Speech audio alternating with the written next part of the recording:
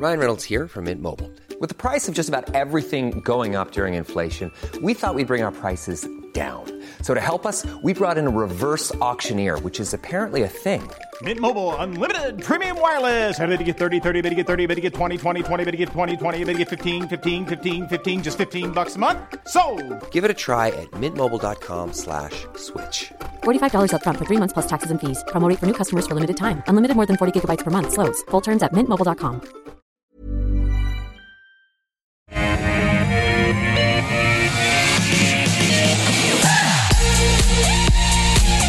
G'day and welcome to the call on this Wednesday. 10 stocks picked by you two experts, 1 hour. I'm Andrew Gagan. Great that you can join us. And our experts on the show today, Carl Capolingua from Think Markets and Michael Wayne from Medallion Financial. Welcome to both of you. Michael, how much attention are you paying to the macro picture, given particularly the Reserve Bank yesterday just had GDP drop, which was slightly lower than expected? Is that sort of influencing your decisions at the moment? It's been pretty much the same story for the last sort of 6-12 months. You can't really escape the macro. The markets tend to sort of ebb and flow just as the momentum in sentiment changes. It's hard to get a read on exactly what's going to happen. Our belief is probably inflation will remain stickier than many people expected. You're going to see interest rates continue to grind higher. We haven't got too carried away ultimately with the macro because we're just really trying to find good businesses that are able to deliver regardless of the environment. But it does definitely have an impact on the market psyche and also your own individual psyche as an investor. But I think we just got to try and separate that to some extent. Carl, how are you seeing, particularly what you're seeing on the markets at the moment, that momentum? And you look at the S&P 500, look, we're pretty much back in bull market territory. Yeah, we are. I mean, Michael makes a good point. I mean, his strategy is more based around the fundamentals. And he says, look, cut through the noise. I mean, we can hear all the noise that's out there and just focus on the fundamental picture for the stocks he's looking at. For me, it's very similar. Cut through all the noise and focus on the underlying trends in the chart. And, I've said this to you before, I live in constant fear as a technical analyst that all the FUD will eventually come to fruition and destroy the trends that I'm writing. But it doesn't stop me from following those trends. And right now, the best trends, Andrew, hands down, are not here in Australia. They are over in the US and they're in big tech. And fortunately, here at Think Markets, we can trade all of those things just as easily as buying or selling BHP. Yep. Well, of course, mind you, you're going to be redundant soon anyway. AI will be doing all the stock picking AIs, for us. Yep. All right, well, let's get into the stocks. We're going to take a look at the first 5. Will be Audinate, Shavers Shop, Rural Funds Group, Duxton Water, and Next DC. Our stock of the day is PolyNovo. It's the burns treatment specialist, posting a record monthly sale of $7.2 million in May.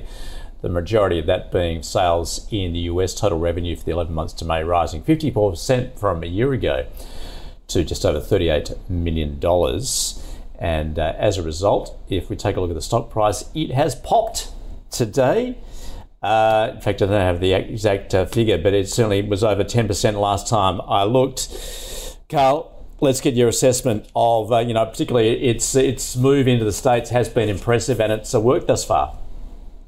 Yeah, they've just launched, when I say just, in April, launched their main product, which is a sort of a burns treatment solution based upon a biodegradable matrix, which you apply to the wounds. It helps the body heal faster than conventional procedures.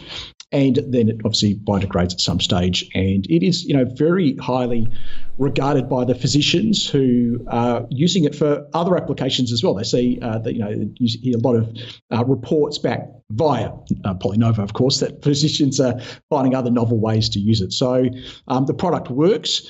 In terms of Aussie biotechs, it's a little bit unique in that they're not at phase 2 or 3 trials trying to battle with the FDA to get something approved. The product's there, and even better, it's being sold. Money's coming in the door, and profits aren't too far away. When I say aren't too far away, order of magnitude, let me tell you here what the big brokers are forecasting.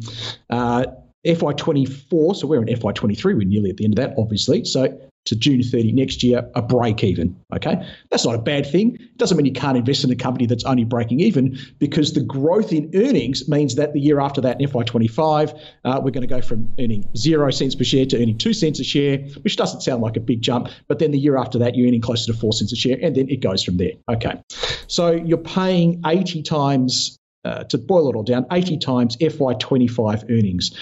And for some people, they'll say, oops, no, that's where you lost me, Carl. I'm not prepared to pay 80 times the year after next year's earnings. It's too risky for me. I get the growth story, but that's not what I'm looking for. I'm looking for some dividends and some capital stability, and, tell me about some of those. So it's more for your growth investor, somebody's prepared to sort of hold through the execution risk in them achieving those sales, and the product still maintaining its relevancy and attractiveness to physicians over that time frame. And there's some risks there.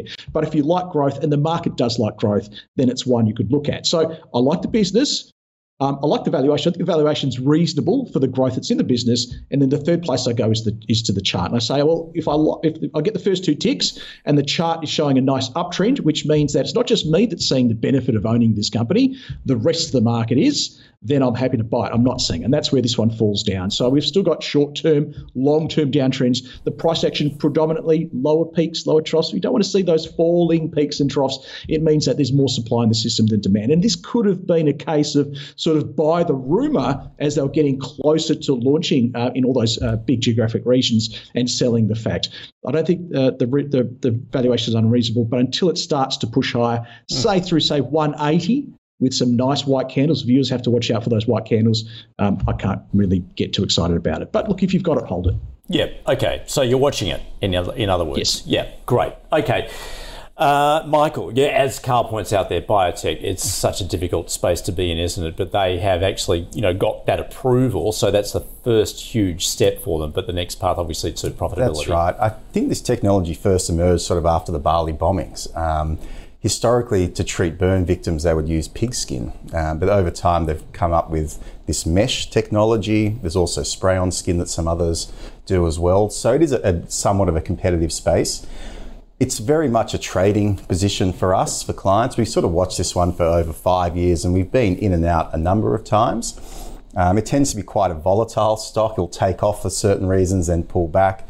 It had a tough time during COVID because that's when it was sort of emerging into really the commercialization phase, trying to get out and sell this to clinicians and doctors. But obviously that was restricted during that period. They've now raised some cash at the end of last year, which gives them a nice little piggy bank. You had the chairman buying stock at around $1 last year. That put a rocket under the share price. Then he's recently sold a big chunk of that position. So then you see the share price come down. So it does move a lot on the news flow, this one. The company is very good at keeping the market updated. As an investor, it's somewhat difficult to decipher what's actually meaningful sometimes and what's just being put out there to generate interest. But every month at the moment, the sales momentum and sales growth numbers are very, very good. This month it's breaching the $7 million level.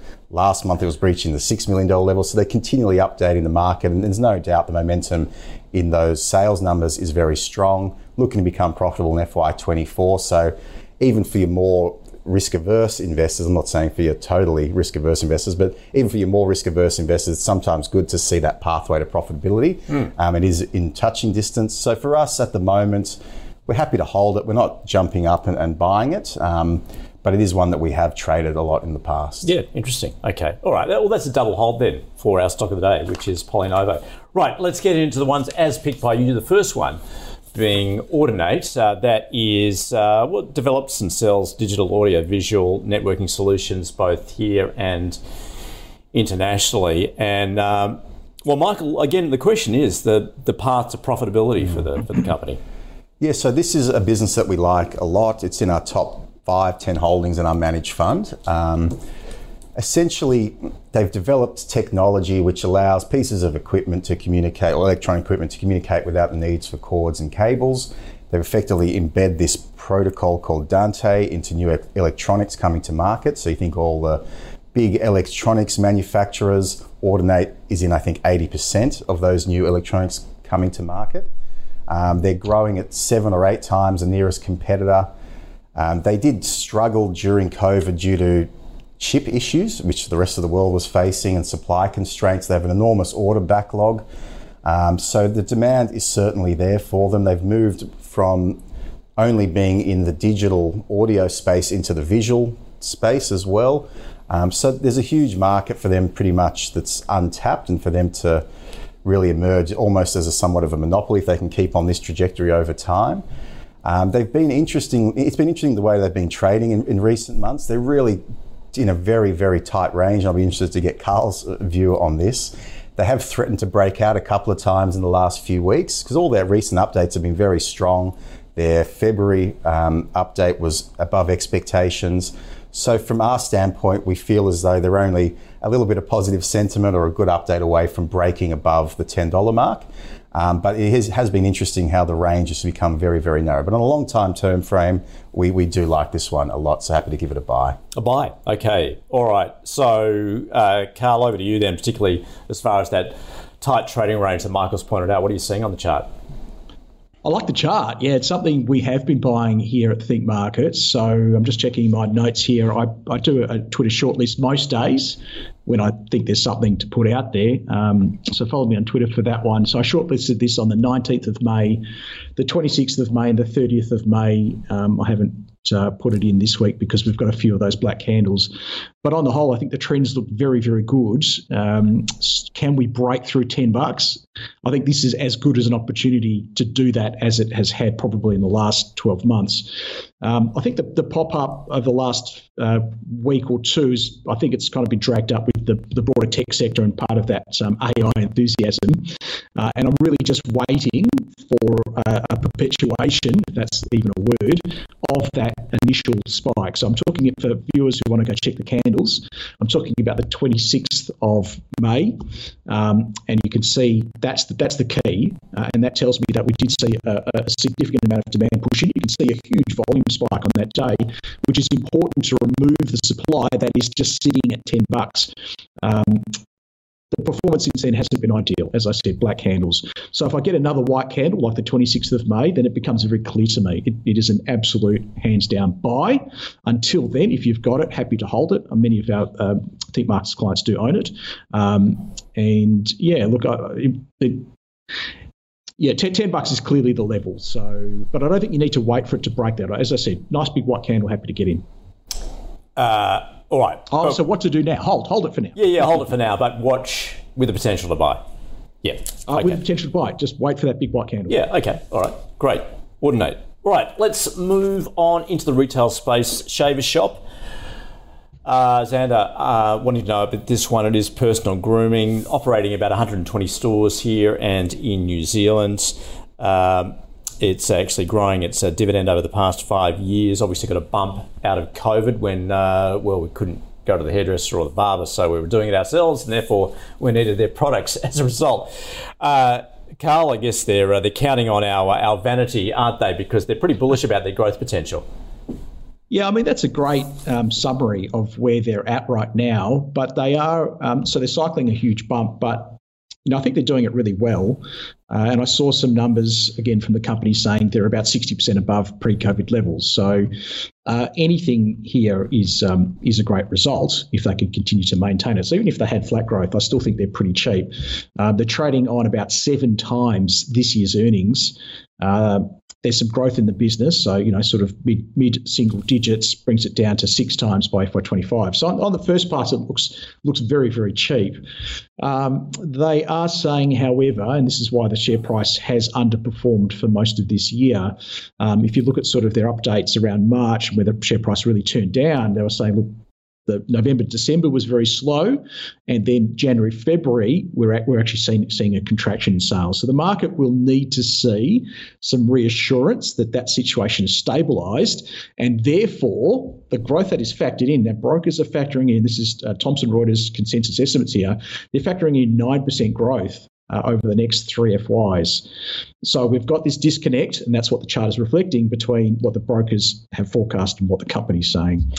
So either the brokers drag down, so we start to see a bunch of profit downgrades, or the company reassures the market.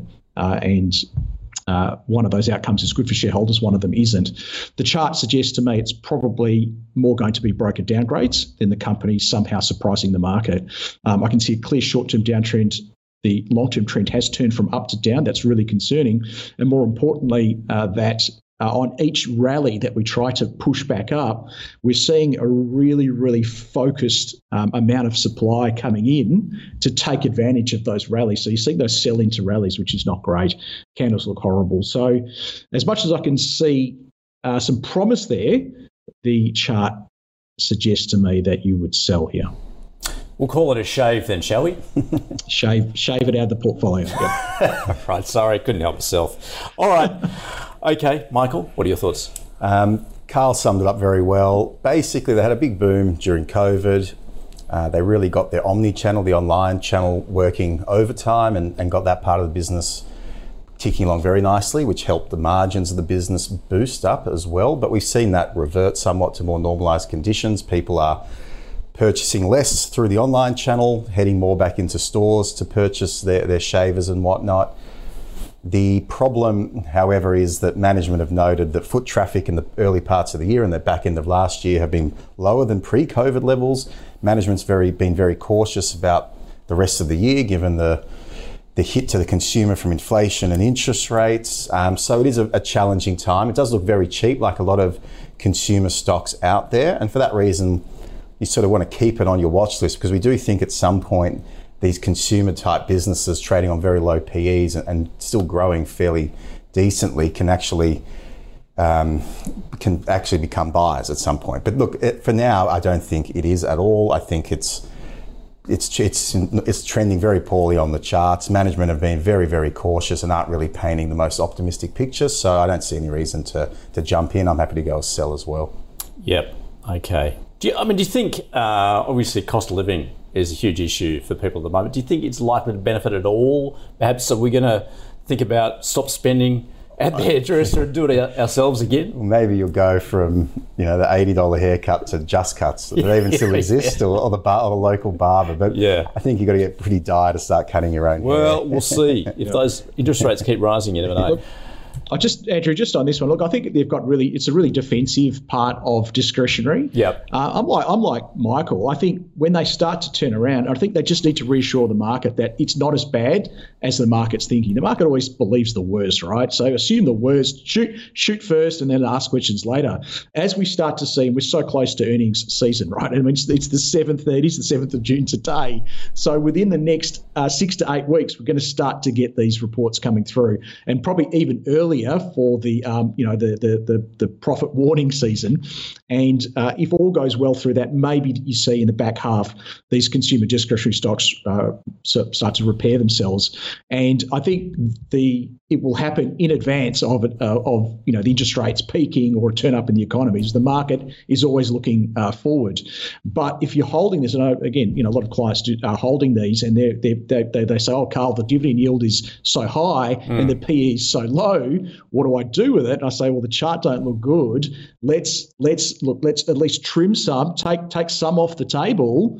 And it does, just because we get out here doesn't mean we can't get back in somewhere down the track if it starts to turn up. So, I think if the risk is things get worse with everything in the economy, and then these things have even lower PEs, and those dividend yields don't eventuate because they have to cut those. Yep. Okay. Good point. All right. That was Shaver Shop. Let's now we're going to dip into the ag space now with Rural Funds Group, Dion's Choice. Also wanting to know about Duxton Water, so we're going to do this afterwards, pointing out that they seem to be a discount to net asset value. Well, let's begin with Rural Funds Group. It is ag property, essentially a farmland REIT. Michael, what are you seeing here, particularly as far as it's pointing out that its property revenue did grow significantly due to increased rents on particularly capital expenditure and new leases and so on. What are you seeing here? Yeah, so as you point out, it's pretty much a real estate investment trust, owns a lot of farmland diversified across things like macadamias, cattle properties, almonds, vineyards, cropping, and basically then lease out those land holdings to large corporate farmers. I think 81% are large corporate farmers that are either listed on the ASX or in overseas exchanges. So their tenants are very large businesses. They have a diversified suite, but they're not insulated completely from the ebbs and flows that you often see in the agricultural sector. It sounds cliche, but it's always there's so many variables out there that can go wrong at any given time that it makes these businesses very cyclical. And in the last 12 months, Rural Funds has been confronted with higher interest rates. They do have a fair bit of debt on the balance sheet. Obviously, the interest repayments have gone up off the back of that. Lower macadamia prices hurt them a lot, and the impact of flooding was significant in New South Wales for them. So a tough 12 months, and hence why the share price has been under pressure. Pays about 6.5% dividend yield. So it's more of a yield play, but I always struggle, I think, with agricultural businesses being listed. I often think they're probably best off in the hands of private investors, just because the market likes certainty. It likes to see consistent growing earnings compounding year after year, and by nature, ag businesses just aren't like that. So when you're listed on the stock market, you've got to be answerable to the market every 6 months or every quarter with your updates of how you're tracking, and whether you like it or not, the torch does get shined on you. And if you're not moving in the right direction, you've got a volatility in your balance sheet, then I think the market discounts that, and that's why I think you're seeing RFF trading at a big discount to its NTA. And obviously those reasons I touched upon have affected it also in the short term. So for mine, I think it's probably a hold here. It's probably come back a long way. The dividend yield has adjusted higher off the back of the falling share price. So relative to cash and bonds, it's now looking a little bit more attractive than it was. So for mine, I'm happy to hold it, but it's not something I want to really buy for a long term. Yeah, it sounds as though you're not really interested. Yeah. You don't really want to get in there. No. All right. So, Carl, what's your view then? Yeah, I'm not interested either. So, I mean, I can give you the long version where I give you all the reasons why I'm not interested, or I can just tell you, go look at the chart, and it's bloody awful. I mean, it is the worst looking chart out of the 11 stocks we're going to talk about today.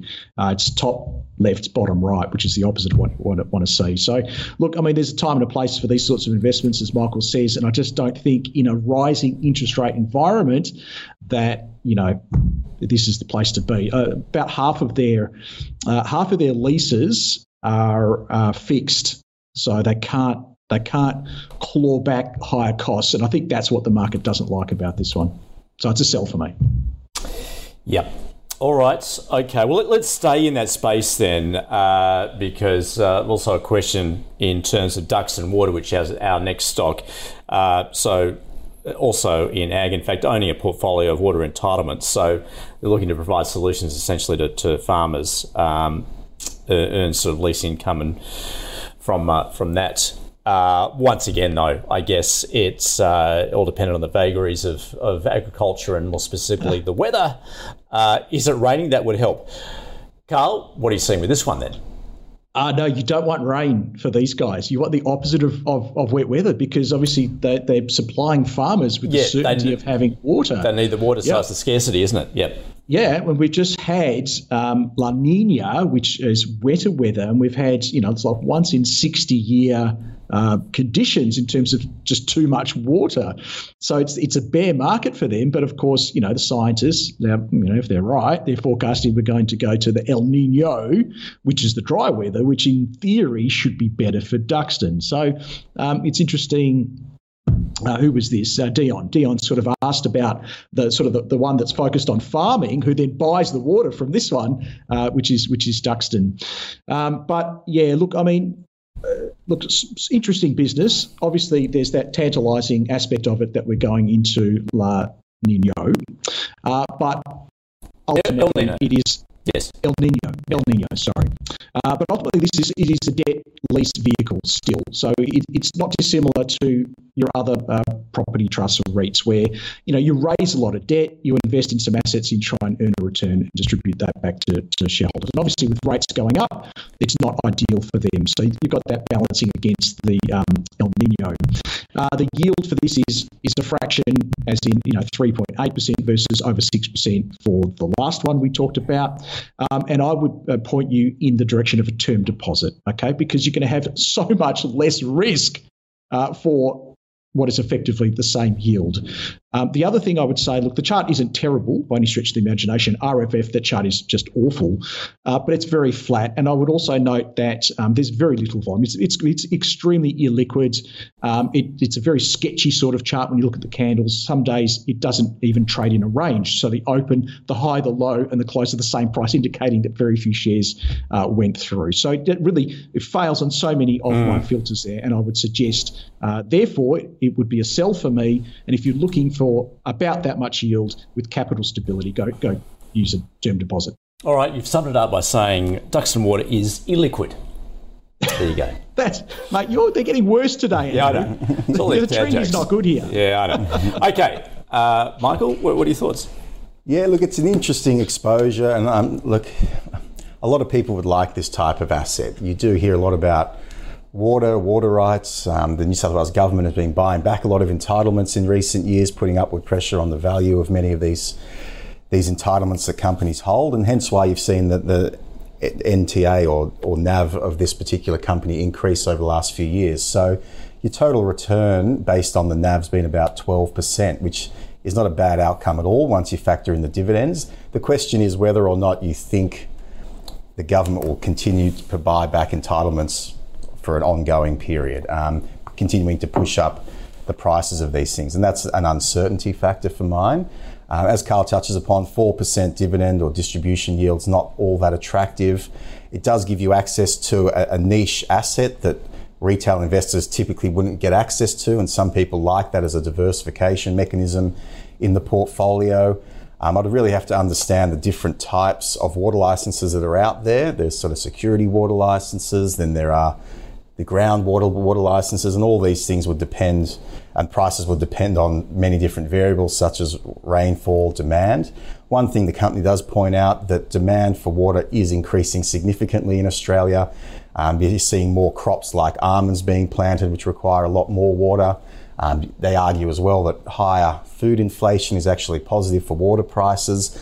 So potentially there is a bit of a perfect storm brewing at the moment for this company in the short term. On a longer term basis, I'm just not overly excited by a return on my investment of 4% with potentially some NAV uplift, which may or may not transpire. So for mine, happy to sell it and focus my attention elsewhere where I can potentially get an equity market type return of, say, 8-10%. Yep. Okay. Gee, you guys are pretty dark on ag stocks, aren't you? Anyway. No, not necessarily. No, I dispute that claim. Look, I love ag stocks. I love ag stocks, Andrew, when they're going up. Right. And I'll be the first person to tell. Look, and that's all it is, And when they're not going up, why do you need to own them? That would apply to any stock you look at, though. Yes, absolutely. Right. Good time, not a long time. I know you point that out. Okay, let's get into infrastructure then. In terms of NextDC, one of the largest data centre services as a provider in Southeast Asia. In fact, it's continuing to expand into Malaysia, also building one out in Auckland at the same time, beefing up what it has in Sydney. Michael, thoughts on NextDC? Yeah, it's a business that we've held for clients for some time and done fairly well off. It is very expensive, so it's not one that we have been buying of late. Pretty simple business model in theory. You go and you buy good quality sites close to the CBD or close to business parks such as Macquarie Park, put a data centre, and over time, as demand for data grows, you can then start to build more and more centres as that occurs. The thing for NextDC, it's a very scalable model as well. Once the centre's been built, you start to get some pretty good returns on capital. They've got some very large and trusted players in the space that are customers of theirs. If you think about large corporations, governments, military, these sorts of people. So it can be quite a good business. However, they do rely on a couple of customers as for 43% of their revenue. So there is some concentration risk there. They are looking to diversify out of Australia geographically, which can be a good thing or a bad thing, but it could also be a sign that a lot of the low-hanging fruit in Australia has been picked up and a lot of the easy transactions and easy money deals have been made. But look, for now, we're happy just to hold it. They've recently completed a share purchase plan or an entitlement offer, to be more specific, which is to sort of raise the money to fund those expansions overseas. But before we get too excited, We want to see how that plays out over time. But look, it's a decent quality business, but not cheap by any means. However, the growth numbers are pretty good when you're looking at sort of revenue and earnings, etc., margins. All right, Carl, do you agree? Yeah, it's one of those. It's a great segue from our discussion about a good time, not a long time. So I'm in this one for a good time right now, and I don't think I'm going to be in it for a long time. And I don't know how long that time is going to be, to stick with the analogy, but when it turns around, then we'll get out. So we do have clients in this one. The chart looks great. That's why, it's pretty much bottom left, top right. Got a big boost, obviously, from the announcement that they were going to raise more money to invest in the capacity, plus sales revenue through the roof. So we're seeing a big pickup in the demand for what they do. And the other reason why they got a bit of a boost recently is obviously the big AI sort of euphoria, let's call it, because let's face it, the more AI becomes, ubiquitous within tech, the more data is required to create and maintain that capability. And NextDC is at the forefront of that. So look, all I'm really doing is justifying my position in it, which is a long position. And at the end of the day, who cares what I think? Because if it turns down, I'll be getting out of it quick smart. You have to understand, anything I tell viewers to do is predicated on the chart continuing to move in a particular direction. And if that changes, we are out of there, in an instant. So happy holder here, because the trend is just fine. I could even buy some more of it if I saw some of those big white candles coming in, and where that trend ends is unknown to me. And I don't mind. Who cares? I don't care where it ends. And I'm not going to fret about it every day. Yep. When it does, I'll get out. All right. Okay. We know where you're coming from. Good one. Okay, that's NextDC. So let's sum up where we've been for the first half of the show. Our stock of the day, PolyNovo, the biotech company with skin products, which has expanded successfully into the States. Carl pointing out it's close to turning a profit, and he likes the valuations there. He's got a hold on it, as does Michael, saying it does sort of tend to move with the news flow, but you've sort of been pointing out that you've sort of been in and out of it over the past 5 years. All right, to the stocks as picked by you, Audinate. Michael pointing out that it is among their top 10 holdings in the funds, and it's a huge untapped market. He's got a buy on it. Carl, though, has a hold, although potentially watching it to buy at this point. Shaver's Shop in the retail space. Carl pointing out that likely to have some broken downgrades here, does see a downtrend on the chart, therefore he's got to sell on it, as does Michael, despite the fact that he says it is looking fairly cheap at this point. Into the ag space, a couple of stocks here to talk about, the first one being Rural Funds Group. Look, a few issues to deal with there, certainly given it's also largely dependent on the weather, but recent flooding didn't help. Look, Michael's got a hold on it, but that wasn't really convincing. Carl pointing out is an awful chart. Among the ones we're looking at today is the worst. He's got a sell on it. Also, Duxton Water there in the same sort of space. Both have a sell on the stock. Carl pointing out is fairly illiquid too, and Michael's seeing some short-term benefits there, but that's not longer-term. And NextDC to round it out there in the infrastructure stock, as far as data centres, it's continued to expand. Michael's holding it, continues to hold it, and that's his recommendation. See the scalability of it, although pointing out it's not really cheap. And Carl also holding it with perhaps the potential to buy, but he's, as he points out, he's in it for a good time, not a long time. Okay, let's check out our portfolio that we're tracking here at the Call Picked by our Investment Committee. The latest episode of that is live for you to watch at ausbiz.com. Checking in on the update into June, South32 was replaced by Altium. Woodside Energy was removed. Its weighting of 3% was split between CSL, Lynas and Wesfarmers. Elders was removed. Its weighting was split between the newly added Avita Medical and RPM Global. So let's check in on the performance thus far. Up almost 9% on a cumulative return basis since its inception in March last year. So keep the call switched on to see which stocks our committee will be looking at next. Of course, you can make your own recommendations. Okay, let's turn to the next 5 stocks. We're going to be looking at Cobram Estate Olives, Woodside, Ingenia, Catapult and EnviroSuite. So back to the ag stocks. Cobram Estate Olives.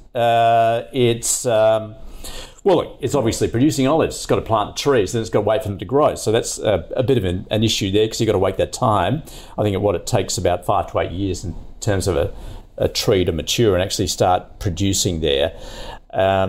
And it's also looking to expand potentially into the States at the moment. I don't know whether it's actually already there, but obviously a difficult market to crack at the same time.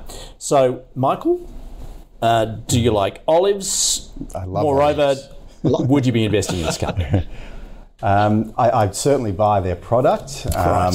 They're pretty hard to miss in sort of Coles and Woolies. They're definitely the largest seller in this country. They're also the largest producer of olives. I think they create 72% or grow 72% of the olives grown in this country. So they've definitely got a big presence. The problem is, again, it is a very cyclical business. I know this sounds like a broken record. I say it a lot on these shows for these ag businesses. But for instance, last year, they had issues with their crop, which was 15% lower than forecast due to La Nina, which created cooler weather and tougher growing conditions. And these are the sorts of conditions that the business keeps facing. It's very difficult to predict with any certainty how this company is going to perform one year to the next. Olive trees as well, from my understanding, just doing a bit of reading, they've got 2-year cycles, so you'll get 1 year where you have a very good production, and then the following year won't be as good, and that affects the profitability of the company, makes it very volatile when it comes to the earnings of the business. So again, from my standpoint, although they've got a very good product and they've really developed the business very nicely over the last 20 years, from an investment standpoint, I can't put a buy on it. Happy to go or sell. All right. Okay. Carl. Oh, I like olives too, but then a name like Capolingua, we go through quite a bit of olive oil in our household. That's for sure. I don't mind Cobram. I've covered this many times actually on the call, and each time I say, look, I like the business, I like the valuation, but I just never like the chart, because the charts since inception has never really pointed up. To be fair, I'm just going back to the float. It's been a permanent downtrend. And it still is. And I think it's a great lesson for any investor that you can have the best story.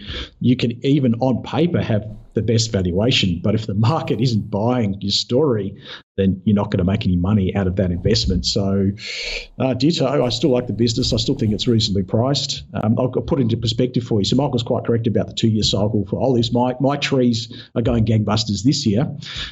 So over the last 2 years, well, let's go. This is the bumper year. So FY23 is a bumper year. Next year won't be. So it's going to earn 7.1 cents this year, 1.9 cents next year. So you can see the huge difference, 7.1 cents to 1.9 cents, total of 9 cents. So you've got to look at it in 2-year blocks. If we go to the next 2-year block going forward, it's going to earn 12.1 and 3.9, which if my maths is any good, is going to be 17 cents. So that's a huge jump, isn't it? I mean, the massive growth in earnings that are coming in, and it's going to see. It's hard to say. It's trading on an average of about 25 times earnings, which I think is reasonable for that growth. So I should have just stopped it. I don't like the chart, so it's still a sell for me. Right. Really. But I know people see that's me, but some viewers out there probably own it and probably want to hear that other stuff. That look, I think there's a good business there. I don't know. Yep. Okay. All right. That is Cobram Estate Olives. Well, let's stay in oil. Bit of a different oil, though. Right. This one. They just keep coming from you today. Yeah. Well, I give you the good oil on this then, shall I? Yeah. Right. Okay. Woodside. Okay, it is in that black stuff, but moreover, it's an energy company, oil and gas. Carl, what are you seeing here? Of course, it's all trying to play this energy transition at the moment. It has projects, diversity of projects at the moment. What do we need to look out for with a company as large as Woodside? Look, ultimately, and look, Woodside, don't get me wrong, is the preeminent quality energy play on the ASX, hands down. I mean, there's daylight between it and I shouldn't say there was. I know Michael's preferred pick is Santos, and each time we get either Woodside or Santos, I go Woodside and he goes Santos. So I've probably stolen some of his thunder, but no, I'm still going to stick with Woodside. But ultimately, it's still a play on commodity prices, and despite the quality, I think I'm more bearish on energy prices going forward than I am bullish. Certainly, if you look at the charts of, say, Brent and West Texas and natural gas, obviously natural gas is the major part of what they do.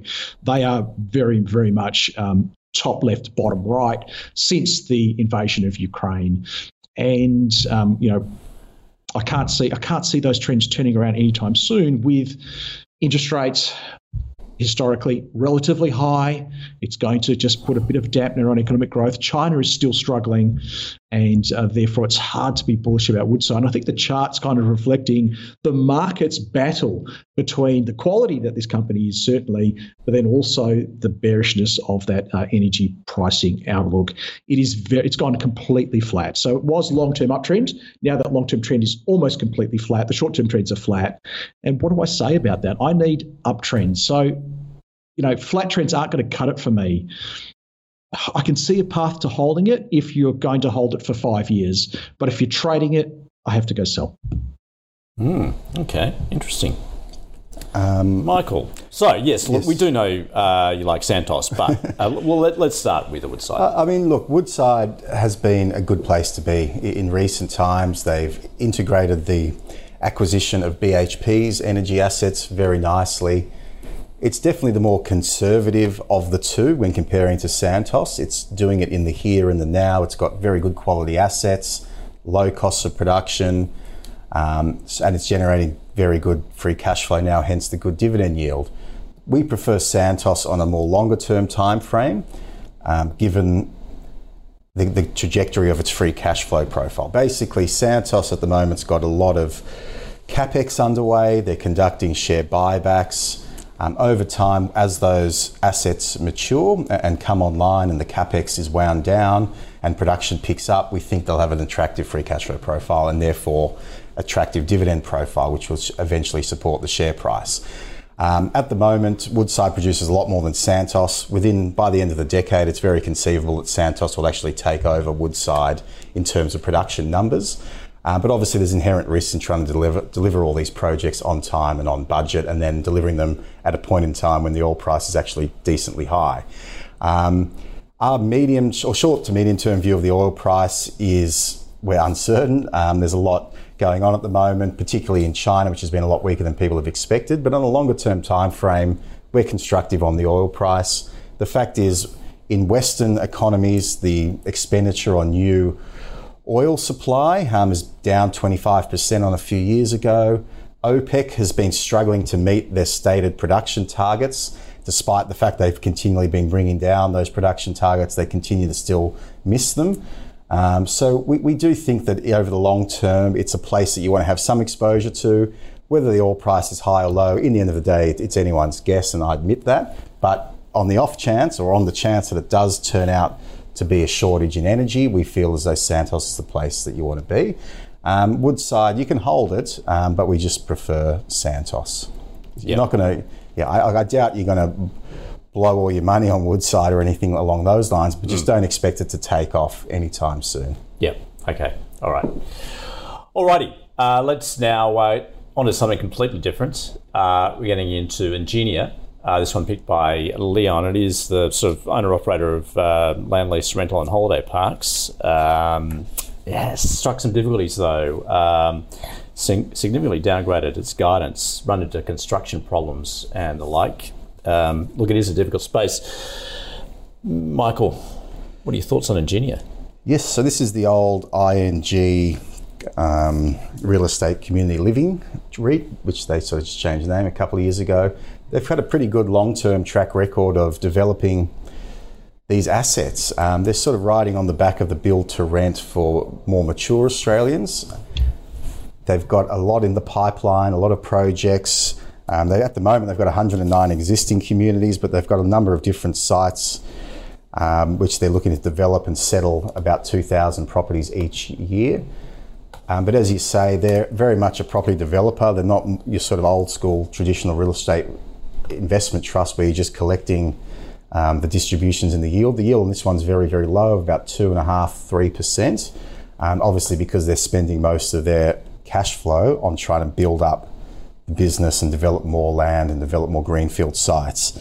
So from my standpoint, it's not one I'm too familiar with. I'm probably put off initially by the low dividend yield because you're putting a lot of faith in management to deliver these projects. And as the recent updates demonstrate, it can be quite difficult. And obviously the high interest rate environment, the property market, all these sorts of things still haven't gone and faded into the background. So we're still nervous and a bit cautious on this space. So happy to go a sell. Yep. Oh, are you surprised, Carl? Yeah, well, look, I love low dividend yields, and I know, Australian investors, they're obsessed with high dividends, aren't they? But, if you've got a high dividend, typically you don't have a lot to do. As management of a company, you can't really do much with that money, so you just tend to give it back to shareholders.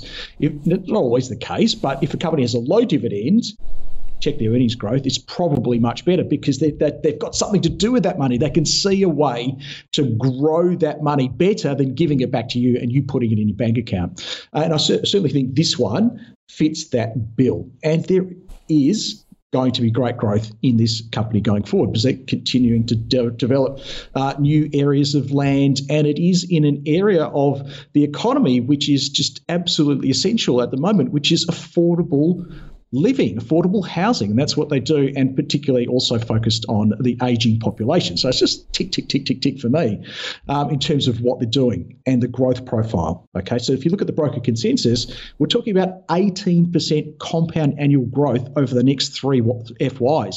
Now, the market, if the market's lucky over the next 3 years, it might grow at sort of 7 or 8% per annum. Its earnings, okay?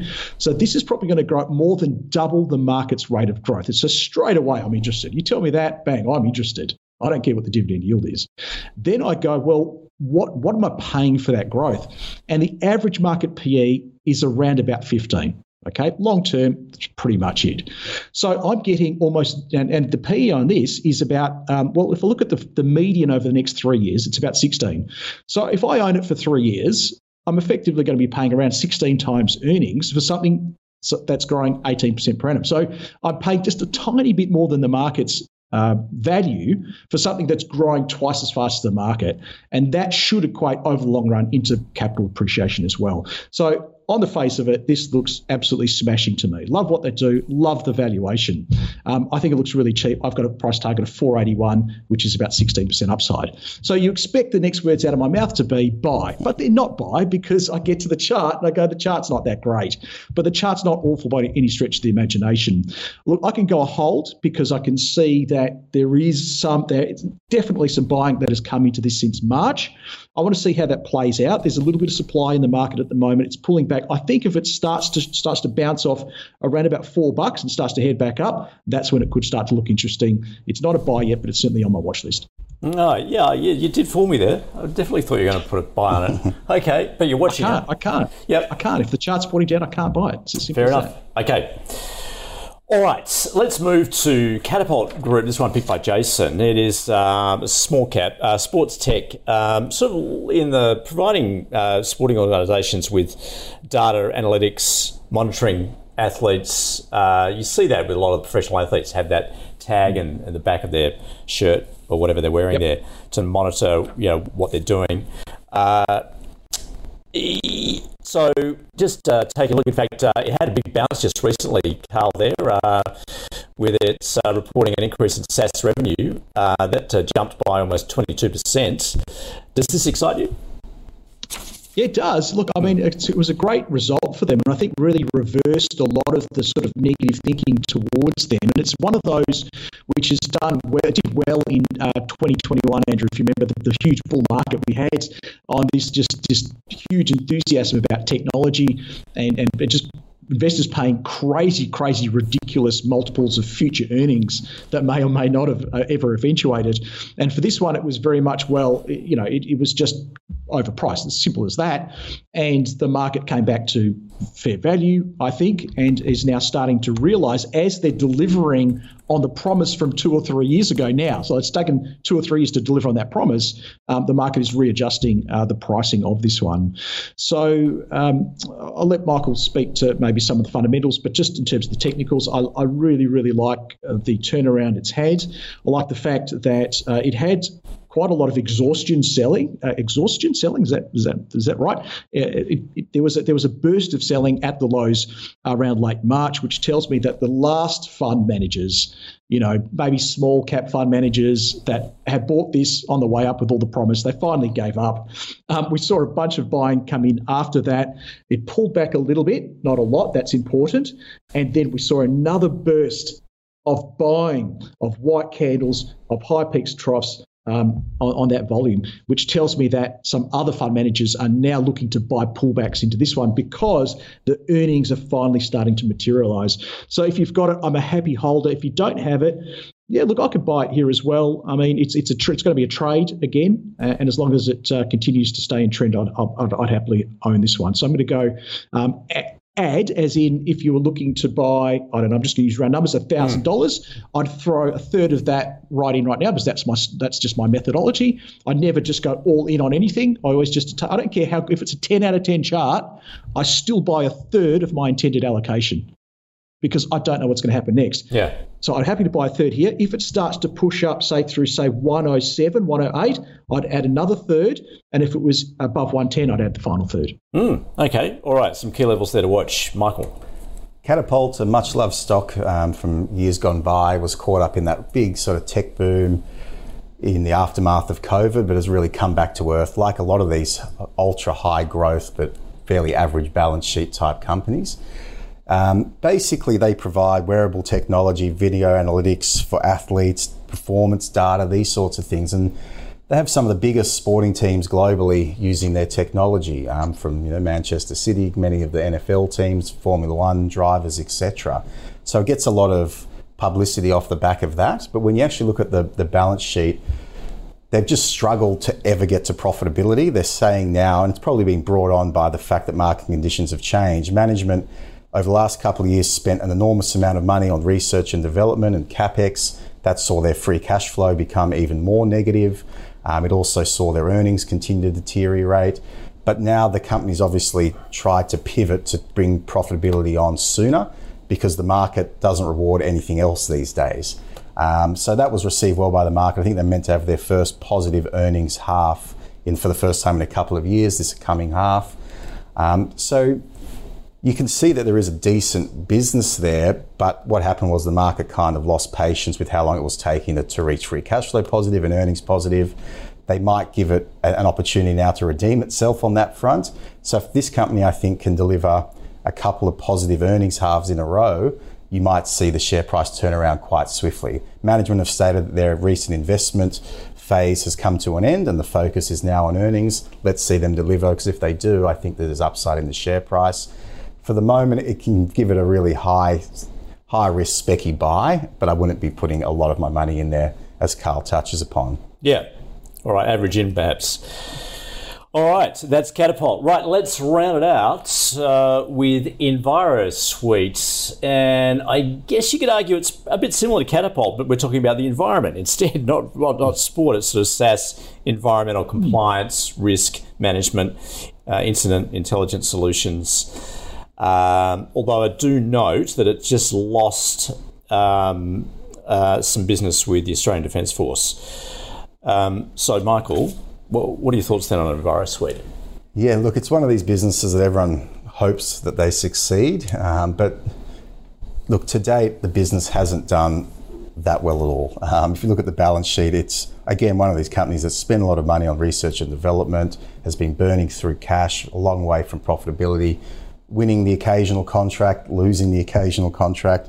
But essentially what they do is look to sort of monitor things like air quality, noise, water quality, things like dust, some different smells that emerge. So their target market is places like port authorities, airports, etc. There is some talk of some agreement in Saudi Arabia with one of their cities in, I think, the north of the country. But with contract accounting, you've always got to be careful for the way it's accounted for. When are they realising the revenue? When's the cash flow actually coming through? So for mine, I think it just looks pretty average on the charts. The balance sheet looks average, and the recent news flow is pretty poor as well. So I'm going to go a sell on that. Okay, Carl. I think you can waste this one from your portfolio, Andrew. No, just try harder. No, okay. Yeah. It looks, it's terrible on the chart. It's one of those. So it's not like your software as a service that just ticks over, getting you that sort of recurring revenue. They do have to go out and win contracts with your big airports, for example. They do a lot of noise monitoring, waste monitoring, all sorts of stuff, mining, water management. So they've got a lot of the big Australian water authorities as well. Again, they just lost, as you said, 3 out of their 5 contracts with the Department of Defence, and you've got to plug that hole. In terms of their profitability, they're going to lose money. In fact, they've lost money forever. They've never made money. They're going to lose money next year, according to the brokers. The year after that, and they might make money in FY26. And in theory, they're only trading on 22 times that earnings. But that is just too far and too much risk. And I can see no redeeming features. I mean, this is, of all the companies we've talked about today, I'm talking 0 redeeming features on this one. So if you had it, therefore, I would suggest you sell it. Oh, goodness, that is brutal. Yeah. Even after your assessment of rural funds and Duxton Water. Yeah, exactly. But the market is telling you, look at the chart. The market hates this thing. It doesn't just hate it a little. It despises this thing. So you kind of have to get the picture on some of the stocks in your portfolio and just understand, if the market hates it, the price will go down. Yep. All right. Okay. We dealt with that then. All right. Let's sum up where we've been for the second half of the show.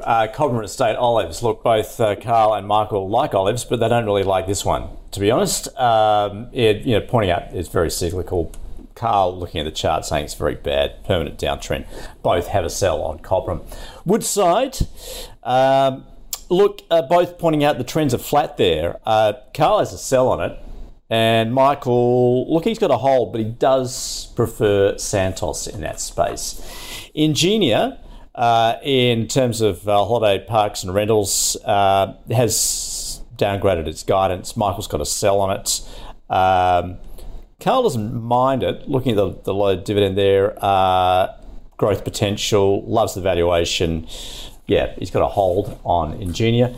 Catapult, look, this was the standout, I guess, for the second half of the show. Carl liking the turnaround there. He's got a hold, but looking perhaps to add. I think you can add it now, Andrew. Add it now. Okay, now. All right. Add some now. You've had more of a think about it. Okay, Michael, looking at it as a specky buy, certainly looking at the high profile that the company has, again with the some of the major global sporting teams, and just EnviroSuite, look, a very different story. Both having a sell on it, saying it's got a rubbish chart, losing money. Rubbish. Yep. There you go. All right. Hey, does a spec buy and an ad get to the committee for Catapult? Now you've updated from hold to you're actually buying now. I said buy. Okay, let's put it in. Yeah. Okay, you've catapulted it into consideration right there. Let's keep coming. Okay, all right, good one. Look, thanks to our guest, Carl. Thanks for joining us at Think Markets. Always a pleasure. Thanks, Andrew. And Michael from Medallion Financial. Great to catch up with you. Thanks, Andrew. All right. Now, of course, any stocks you'd like us to cover, go to ausbiz.co/callpicks, or you can tweet us at AusbizTV. Stay with us. The Pulse is up next.